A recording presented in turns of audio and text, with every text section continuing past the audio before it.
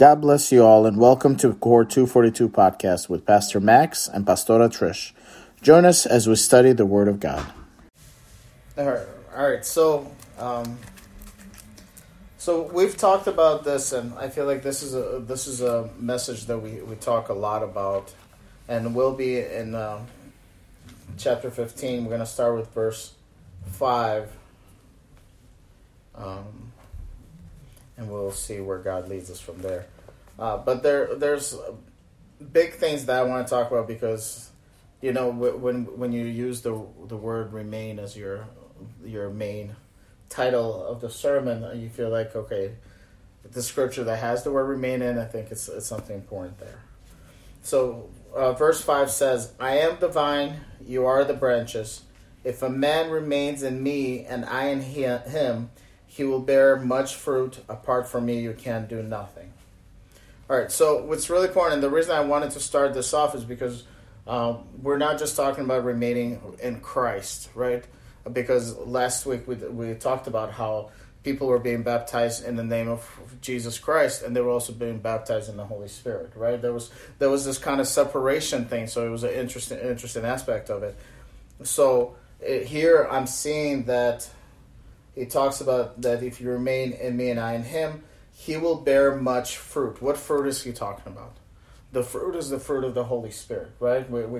I think we can all agree that that's what they're talking about. Love, joy, peace, kindness, goodness, patience, gentleness, self-control. They're talking about that fruit.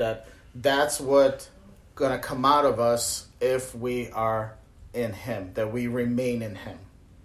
And that is a big key. And I want to. It goes on about what happens if you don't remain in them, right? It says, "If anyone does not remain in me, he is like a branch that is thrown away and withers. Such branch are picked up, thrown into the fire, and burned." If you're, and I want to pause here just for a second, and hopefully, I don't know if I'm stepping on the toes of later teaching, but Trish and I were talking about that. So when the branch is cut off, it's still a branch, right? Like when a branch is cut off, there's still a branch. It's just not, it doesn't have the source anymore. It doesn't have the source that from the tree, from the ground, from all the things that's happening. It's not going to bear fruit anymore. It might still look like a piece of tree, right? Just like all the other trees that are other pieces of tree that's connected to it. But it will not have the fruit. It will not have the source of it. And that kind of really opened my eyes to that scripture when it talks about when people will come to God and they will say like, well, we did all these things in your name. We healed, we casted out demons and everything else. And he says, I never knew you. And that was always a struggling verse for me. But when I look at it in that manner, that they were not connected to the source. They were still a piece of tree, however that looked like, but they were not connected to the source, so there was no relationship there. Mm-hmm. You know what I mean? That was kind of like, because it was really weird. How could they do all those things? Because they might have been part of the tree, but then they went out and did their own thing. It's like the Simon the Sorcerer kind of thing, right? He got all excited about all the miracles, and he wanted to start doing all that stuff. Yeah. The problem is he didn't want the source. He just wanted the miracles, and so when people do all those things and then they walk away from the source, they forget it's not about them that they're doing these amazing things. It's the source that empowers.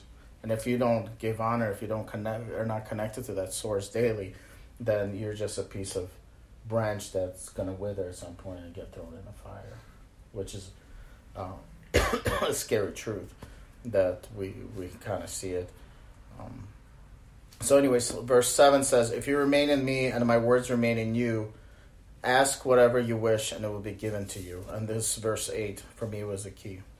This is to my Father's glory, that you bear much fruit, showing yourselves to be my disciples. This is how we show that we're Christ's disciples, that we are Christians. He kind of defines our Christianity for us. If we say that we're Christians, that we're followers of Christ, that we want to be like Christ, then we should bear much fruit. What does it bear much fruit? That we have success that we have money, that we have... No, we're going back to the fruit that he talked about 2 verses ago. Love, joy, peace, kindness, goodness, and so on. Yeah. That's the characters of God. We reflect God's characters when we show that kind of attitude, that kind of character. It's just going back to in Colossians. Was it 2 weeks ago? Colossians, 2 weeks ago when we talked about Colossians, that we should clothe ourselves in compassion and patience and whatever other ones that were part of Colossians chapter 3 verse 12. Look it up later. But it's those things that's what makes us Christians. It's no other thing but our reflection of our character and God's character. That kind of gives us out. That's how we remain in Him. We remain in His Word. We remain in bearing much fruit. We remain in the Spirit. And again, going back to verse 5, it says, "Apart from me, you can do nothing." What are those things?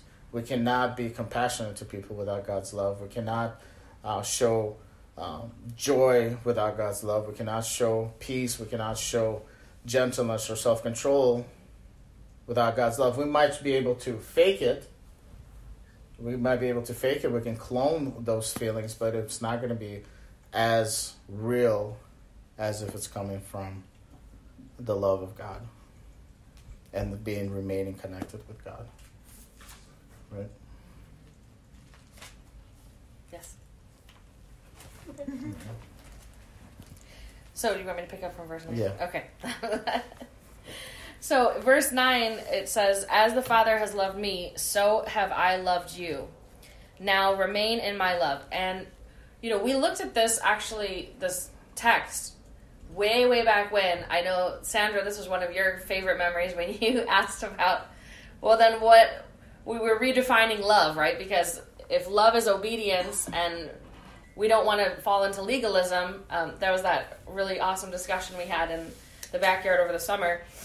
Mm-hmm. So it's revisiting this text now, months later in the context of we've studied what it means to be devoted to God. We've studied what our relationship with God should look like in terms of love, that obedience is not checking off the list of how many times you fast or how many times you go to church or how many times you pray, but it's the fruit of the Spirit that we've been talking about. Mm-hmm. So in verse 10 it says, "If you obey my commands, you will remain in my love, just as I have obeyed my Father's commands and remain in His love. I have told you this so that my joy may be in you and that your joy may be complete. My command is this: love each other as I have loved you." So again, we just come back and it sounds like it's circular reasoning, but he's saying, if you love me, you'll obey me. And the reason why if we love him, we'll obey him is because we'll realize the only thing he's commanded us to do is to love, right? Mm-hmm. But you can't command someone to love you. They have to willingly choose. Yeah. So it is an act of obedience to return God's love with love in return. Now, what we wanted to draw out is, we've been talking about the Holy Spirit and being filled with the Holy Spirit. Who the Holy Spirit is. The Holy Spirit is a person, not a life force, not, some hocus pocus sort of thing that we can conjure up. But the Holy Spirit is the Spirit of God that was poured into the Son, that the Son then poured into us. So it is the Spirit of God living within us. And Jesus says before he leaves this earth, he says, "Never will I leave you," right? He says, "I am with you always, even to the end of the age." So we know that once we receive the Holy Spirit does not leave us. The Holy Spirit will not leave us. Now, but we are warned in Scripture that we also have to remain in Christ. So it's, a lot of people get into this argument about, well, are once saved, always saved, or if you get too far, does God hand you back over and you lose your salvation? We get into these conversations. Well, the reality is once you receive the Holy Spirit, the Scripture tells us not to grieve the Holy Spirit, not to put out the Holy Spirit's fire, all of these things, because it's a reciprocal relationship. Christ puts his Spirit within us, and he promises, and he is faithful, he will never leave us nor forsake us. Mm. So once we've received the Holy Spirit is with us always, no matter what we do. So we have to be mindful, because the same is not true in reverse. We are in Christ, but we can walk away. So the Holy Spirit is within us, but we can go back to our old life. We can drag the Holy Spirit, right? And that's what this whole series has been about, is learning to be Spirit-led rather than us having our way and dragging the Holy Spirit along as a stamp of approval to us having our best life now. Yeah. That is not the Christian walk. The Christian walk is not have your best life now. Through the power of the Holy Spirit, you can do miracles and signs and wonders and get that job and that promotion and buy that yacht. That's not the life of a Spirit-filled Christian. Is that you submit to the Holy Spirit inside of you and you go, right, where he leads, which is what we sang during worship. That we listen and we say, Holy Spirit, what do you want me to say? Where do you want me to go? What do you want me to do? And then we follow. And most of the time, the Holy Spirit leads us to that path of self-denial, right? That we actually leave the high-paying job. We leave the home that we're comfortable with. We make decisions that go against our human nature because, again, going back full circle to what my husband was talking about, the goal is that we bear fruit.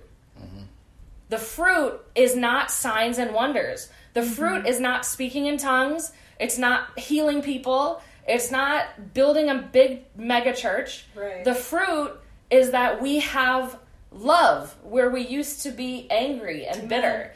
The fruit is joy where we used to be completely bound in depression. And that doesn't mean we don't have any struggles, but it means that as we listen and submit to the Holy Spirit, we become transformed so that we do bear this fruit. That he says that my joy may be complete in you. Mm-hmm. So it's just really important to understand that as we talk about remain, God is faithful and he gave us his Holy Spirit. And the Holy Spirit will remain in us until our very last breath. That is, rest assured, guaranteed. He will never leave us. He will never forsake us. Mm. But we have free will. And so we don't necessarily remain in Christ. And what does it mean to remain in Christ?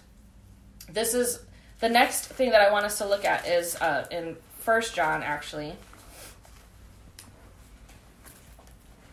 1 John chapter 4. Starting with verse 10. Amy Jo, can you read 10 through 12? Yes. 1 John 4, 10 through 12? Okay. Yep. Sorry. It's a little dim. Let me sit up. No, I don't want to. Someone else can read it. No. It's okay. All right. 10. In this love, not that we have loved God, but that he loved us and sent his Son to be the propitiation for... Is that right? Yeah. That's a big word. That's a big word. Mine says sacrifice, but okay. You have the big vocabulary Bible. Beloved, if God so loved us, we also ought to love one another. No one has ever seen God. If we love one another, God abides in us, and his love is perfected in us. So the way that we, just bear with me, okay? The way that we remain in Christ is by remaining in communion with one another.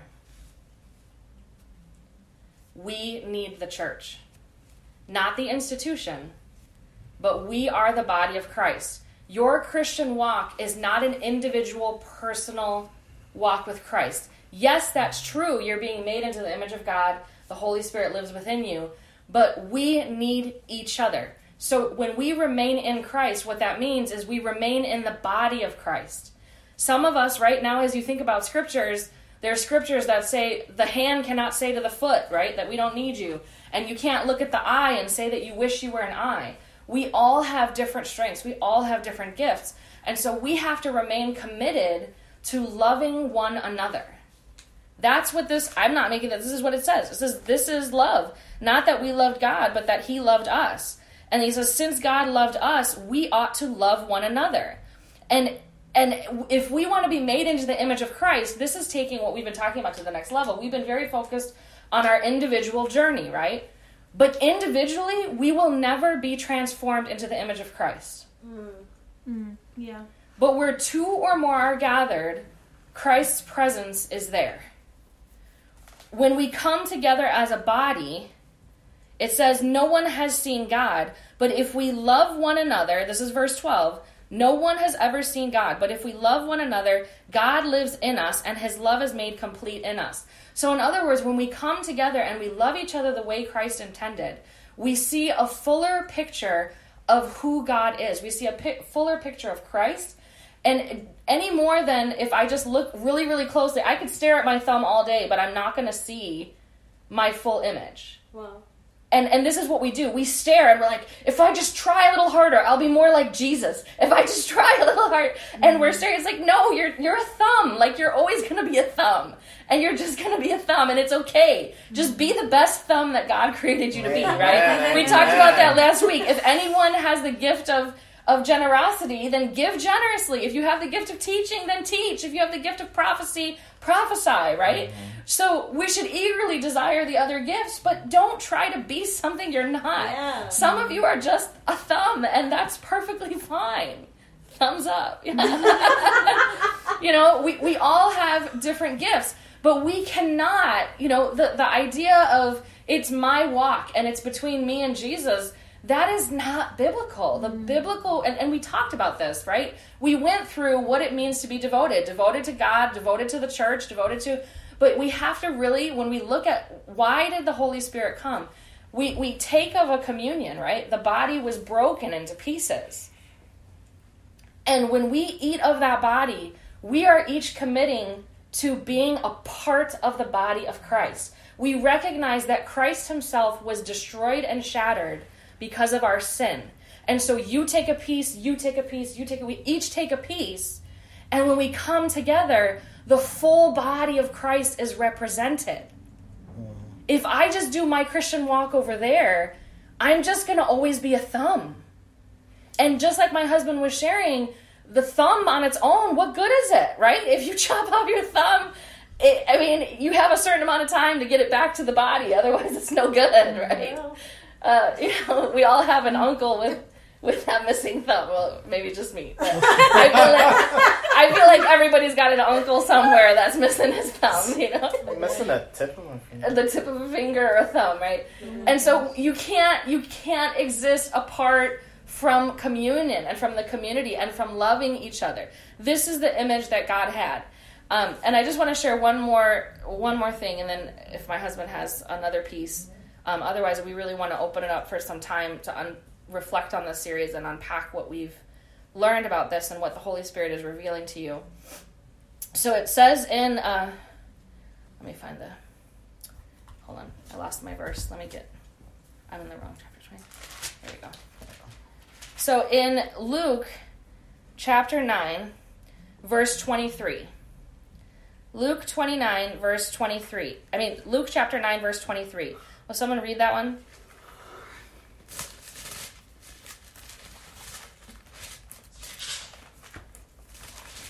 Nine 23? Yeah, Luke chapter 9, verse 23. I got you. Awesome, thank you. Then he said to them all, if anyone would come after me, he must deny himself, take up his cross daily, and follow me. Now, this is the part that I want us to sit with. When we talk about remaining in Christ, we so often think about, well, to be a good Christian, right, we have to deny ourselves, pick up our cross daily, die to ourselves, and be willing to die for our faith, this courageous martyr who's burned at the stake or whatever, okay? And maybe there's a piece of it that some of us may be called to die for our faith. That may be a very real challenge that we have to face, and are we willing to? I mean, that's between us and the Lord, right? And hopefully in the strength of community, we would find the patience to endure. Yeah. I'll tell you right now, alone, we won't. But together, we may find that courage. But this verse has actually been, I just want to unpack it a little bit. It says, if anyone would come after me, he must deny himself. And then it says, take up his stauros daily and follow me. The word stauros is not actually cross. It's a stake. Like a stake in the ground. And the saying, which got lost in translation, as you go to Greek and then especially to Latin, because in Latin, in the Septuagint, it actually became crux, which is like crucifix. The word there is stake. And the saying is to pick up your stake was understood not only to his disciples who were living a nomadic life, but in ancient Israel, when you pick up your stake, it's like, pack up your tent. Let's go. So part of remaining in Christ is that we don't get attached to this world, but that we're ready to pick up our stake, to pack things up and go when he says go. That every day we make a commitment. Where do you want me to go today, Lord? What do you want me to say? What do you want me to do? So it's not preparing to die. It's learning to live. And just to confirm, let's go back to Exodus chapter 40, verse 36. It says, in all the travels of the Israelites, when the cloud lifted from the tabernacle, they would set out. If the cloud did not lift, they did not set out until the day it lifted. So the cloud of the Lord was over the tabernacle by day and fire by night, in the sight of all the house of Israel during their travels. It is the same thing. He's saying, just what I tried to teach you in the wilderness, I'm now trying to teach you today. The Holy Spirit, we are the temple. We are the tabernacle. So when the Spirit lifts and says, go, we got to go. When the Holy Spirit settles and say, I know you have an agenda. I know you have a schedule, but I need you to linger here for a minute. Wow. You've got to stop. You've got to put the alarm on snooze and stay. Like this is the same thing he's been trying to teach us. The narrative of Scripture is consistent yesterday, today, and forever. And so we are filled with the Holy Spirit, not so that we could bravely die, although that we may have to. It's so that we can boldly live. Yeah. Amen. And Jesus shows that in them, and I love the teaching of the cross, again being in the Old Testament and everything else, and the faithfulness that the only thing that the Israelites did right is when they were patient and they waited for the Spirit to lift up. And Jesus echoes the same thing, because what is he talking about that? Because when he gets ready for the cross, what does he do the night before? He says, not my will be done, but your will be done. So when he says pick up the cross, he's saying the same thing, that I picked up my cross, I followed your will, God, and not my will. So we need to do the same thing, that when we're getting ready each and every day to pick up our cross or pick up our stake, is meaning that we are fully ready to follow his will, even to the cross, or even to a new job or new relationship, or a homeless person on the street, or somebody who, whatever God is leading to us. And it might be something that we've not seen, something that we don't want to do. I mean, again, Christ, he cried out. Right. He cried out. He's like, so he wouldn't flippantly say something that he himself didn't want to do. Yeah. He wouldn't flippantly say, I had a hard time doing it once, but I want you to do this every day. No, he died once for all. Yeah. Like, the word says in John 1 that he pitched his tent and made his dwelling among us. The word became flesh. And that's what we are, is now his Spirit dwells within us. We are a temple of the Spirit. Again, not individually, but collectively. And we have to learn to live. Learn to live daily in the anointing. And the way that played out in Scripture, in Jewish tradition and in the early church, is you would get up in the morning and you would say certain prayers and you would prepare for the day. And part of that ritual was that they would anoint themselves as they said their prayers. And the anointing, the oil, was symbolic of the presence of the Spirit and that willingness to move. And so baptism happens only once. But the anointing with oil was something that you were supposed to do every single day. And you didn't need some hocus-pocus, mysterious mystic to anoint you. You put the oil on and you anointed yourself as you prayed. And you realized that the oil would heal your dry skin from the storms and the elements. It offered comfort. It transformed you, right? Because I mean, women, we know, you need to moisturize, right? I mean, it's super important. Why women? Why women? Men need to moisturize too. And some of us have that T-zone. We're not going to talk about that. But we need to take care of it daily to reverse the effects of the curse and sin and death and decay. And as we commit to remaining in the Holy Spirit, we anoint ourselves as we pray, and we soak in the presence of the Holy Spirit. And again, we pick up that cross daily. You get baptized only once. The death and resurrection symbolism happens only once. But the anointing, we've completely lost this tradition in church, and we've made it something so hocus-pocusy. Yeah. And it's not. It's something that we are supposed to do daily, that we walk in the anointing of the Holy Spirit. And we do this for ourselves, that we are making a choice to love and obey and to follow the leading of the Holy Spirit. And that oil was the symbolism of the cloud and the fire. The oil was the fuel that was needed for that fire and that smoke to perpetuate. So again, it's so powerful and yet not as mysterious as we make it out to be. And that's part of this amazing journey with all of you, that as we go through these scriptures, that we are finding how God teaches us to redeem the simple truths, right? To just unpack all the loaded doctrine that we have allowed to divide, and to just be filled with the Spirit and to remain in his love. And that's it.